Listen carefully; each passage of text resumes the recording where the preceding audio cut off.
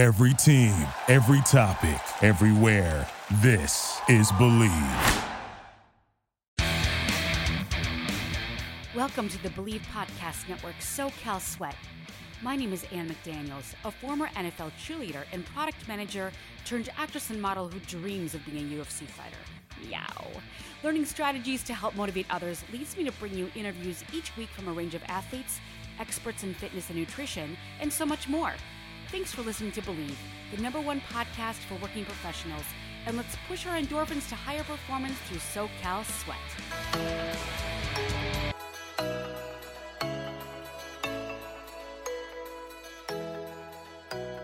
This is your host, Ann McDaniels, and thank you so much for joining me on another episode of SoCal Sweat. In today's episode, we're going to be talking about work burnout.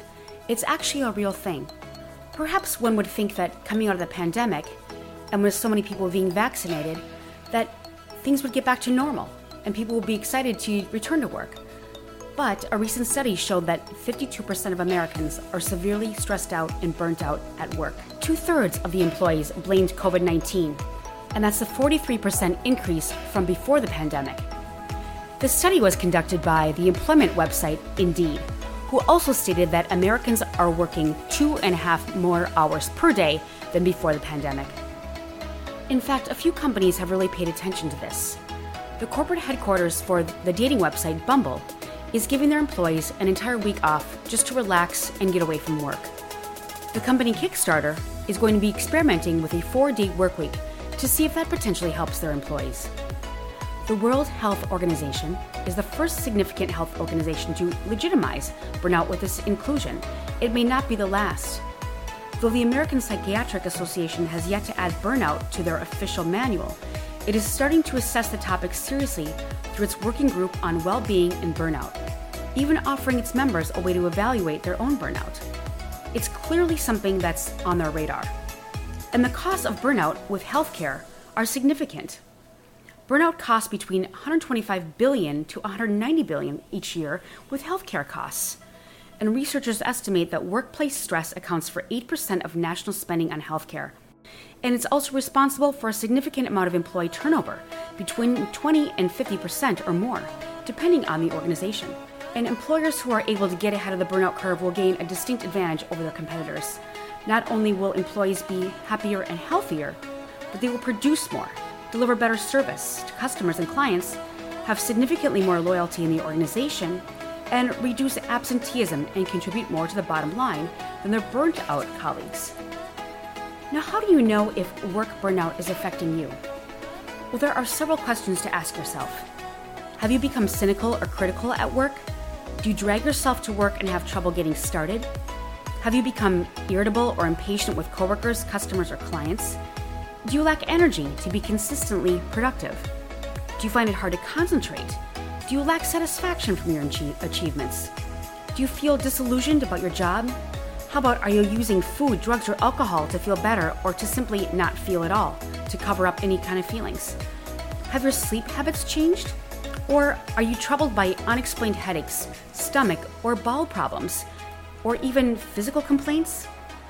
If you answered yes to any of these questions, you might be experiencing job burnout. So consider talking to a doctor or a mental health provider, because these symptoms can also be related to health conditions such as depression or severe depression. But what's causing this? Job burnout can be from so many various factors, not to mention the fact that we're coming out of COVID and the pandemic, and there's stress and anxiety about immunizations, and are you going to get the shot? Are you not going to get the shot? Are you going to quit your job if your employer makes you get the shot? There are so many things to be thinking about. And if you have children, that's a whole nother game. And then we have the Delta 5 variant entering the whole atmosphere, and that's another cause for concern. But job burnout can actually result from factors such as lack of control, an inability to influence decisions that affect your job, such as your schedule, assignments, or workload. These could all lead to job burnout. Also, maybe you don't have the proper resources or amount of resources to do your job properly. Another possible cause of job burnout could be unclear job expectations. If you're unclear about the degree of authority you have or what your supervisor or others expect from you, you're not likely to feel very comfortable at work. You don't want to be stepping on toes or not working hard enough in an aggressive area if you're in management and you don't know what your expectations are. Or how about dysfunctional workplace dynamics? Perhaps you work with an office bully or feel undermined by colleagues or your boss micromanages your work. This can all contribute to job stress, especially if you were working from home and then came back into the working environment and it's like you're already used to working in your pajamas, and then just the whole juxtaposition of the transition can be really hard. Or how about extremes of activity? When a job is monotonous or chaotic, you need constant energy to remain focused, which can lead to fatigue and job burnout. Or how about a lack of social support? If you feel isolated at work and in your personal life, you might feel more stress. And speaking of isolation, if you're working from home still and may not return to work, maybe you feel very isolated and away from your team, and you're just kind of like in your own bubble and feel stressed about that as well. And work-life balance. If your work takes up so much of your time and effort that you don't have the energy to spend time with your family and friends, or working out, exercising, getting outside in the sun, you might burn out really quickly.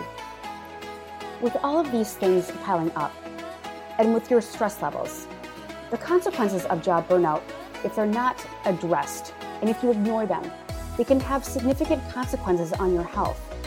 How about excessive stress, fatigue, insomnia, sadness, anger, or irritability?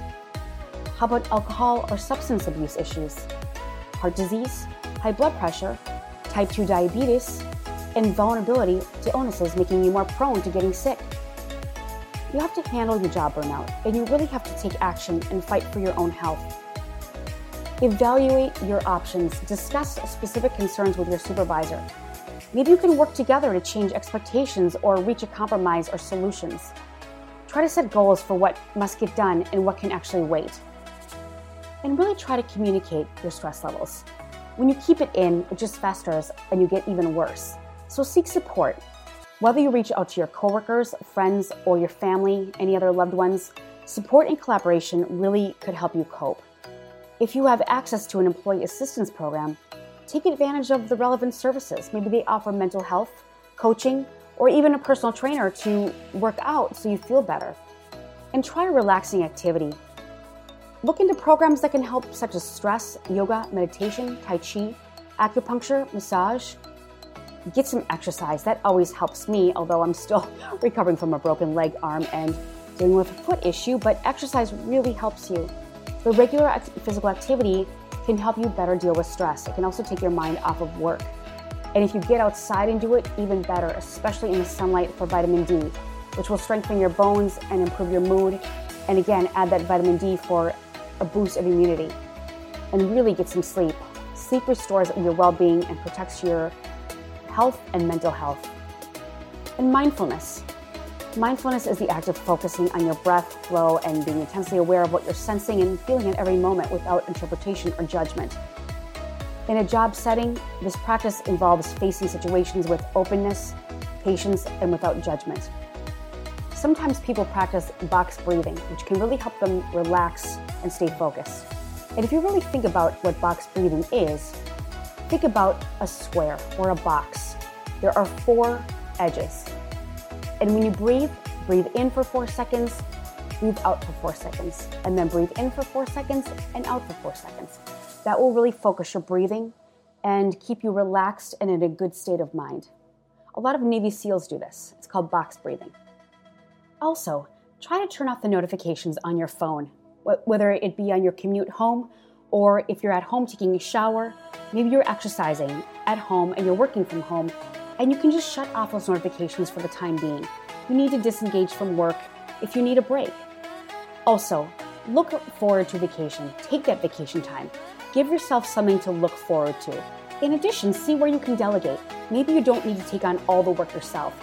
So many of us can be overachievers, especially if you think that you're working from home and that your boss may be assuming that you're not working hard enough, but you're taking on all the brunt of the work.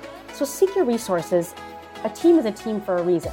So look to your admins or look to your assistants or perhaps to any new interns that are eager and willing to work. Although I do admit personally that it is hard to relinquish control. And back to your physical health and helping control the workload stress, really get physical. Even 5 to 10 minutes. Maybe push yourself to 15. walk around the block, or take a half an hour walk after each meal. Any type of movement does wonders for your mental health and spirit and energizes your body. Besides that, try to cut down on the caffeine and the sugars. Although it's fabulous and you feel more energized, it really can create a crash later on. Also, try to add more vegetables to your diet. These are high-fiber foods and can really help your health and longevity. And sleep. Back to the sleep patterns. We all know how important sleep is to our health and how difficult it is to get. But maybe you need to change something in your room or environment to help you sleep better. The ideal temperature for a bedroom at night while sleeping is between 66 and 70 degrees, although some people like it cold. I know a lot of men like freezing bedrooms. Perhaps change the environment in your bedroom. Maybe you need new pillows, a new mattress, a cooling pillow, a better duvet, or a cooling mattress can also help make you more comfortable and keep you staying asleep. It's always recommended to try to go to bed at the same time every night, especially when you're working during the week. I myself do not follow this whatsoever, so do as the experts say, not as the podcast host does. It's a good reminder to set an alarm on your phone. Let's just say you need to go to bed at 11 p.m. Perhaps set an alarm at 10:30 saying you need to wind down and get ready for bed, brush your teeth, and just kind of prepare your bed for a good night's sleep.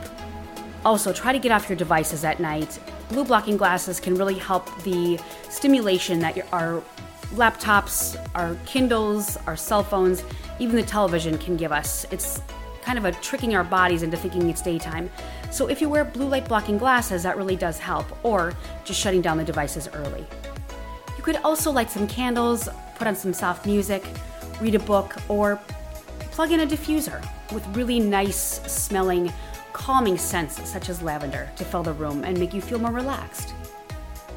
And to end, just be more mindful of your self-care. So many people are caretakers for others, but it's very important to take your own self-care seriously. I'm sure you've heard that saying, you can't help someone if you don't put on your oxygen mask first. And this all comes from a flight. They always say, put on your own oxygen mask on, and then help someone else with theirs. Thus, self-care is very important when caring for others. But it's really important to maintain that and carve out time for yourself. Do the things that you enjoy, whether it be what I mentioned in the beginning of the podcast as far as physical activity, meditation. Maybe you love to garden, maybe you love to cook, maybe you love to just play video games. Do anything that you can to unwind and get away and practice your own self-care so it's not just working and taking care of others and being in a mundane atmosphere. So coming out of this COVID, it's very difficult because we are uncertain. So many of us are worried about another Delta 5 variant or getting the vaccination that we may or may not want to get, or worry about being fired. So all these things really contribute to workplace burnout, besides the fact that people are commuting from home again to the workplace or staying at home when they wanted to return to work. So hopefully some of these tips gave you a little bit better perspective, but do know that you're not alone. 52% of Americans feel the same way, and 67% of them blame COVID-19, which is actually 43% worse than it was before the pandemic. So it's a very real thing. And give yourself ample time to take care of yourself physically, mentally, and emotionally. It's extremely important. If you continue to work on these things and not ignore any stress that you're feeling, hopefully your return to work will improve and your burnout will decrease. And do remember that life is too short. Do what you want and do what you enjoy.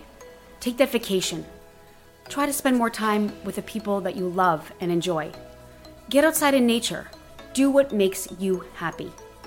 And hopefully this will contribute to better satisfaction in your working environment and with your family and friends.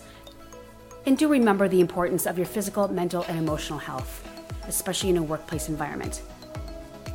Thank you so much for listening, and I do hope that you have a wonderful rest of your week and into next week, and hopefully you can enjoy a wonderful summer, but do stay cool. And I look forward to seeing you again on another episode of SoCal Sweat. We appreciate you for listening, and please rate and subscribe to the show on iTunes. You can also listen on Spotify, Stitcher, Google Play, Luminary, TuneIn, or at Believe.com. And you can always reach out to me for any questions or topics that you'd like covered on the show at Ann McDaniels or at Ann McDaniels Actress. And I'll see you next time on SoCal Sweat.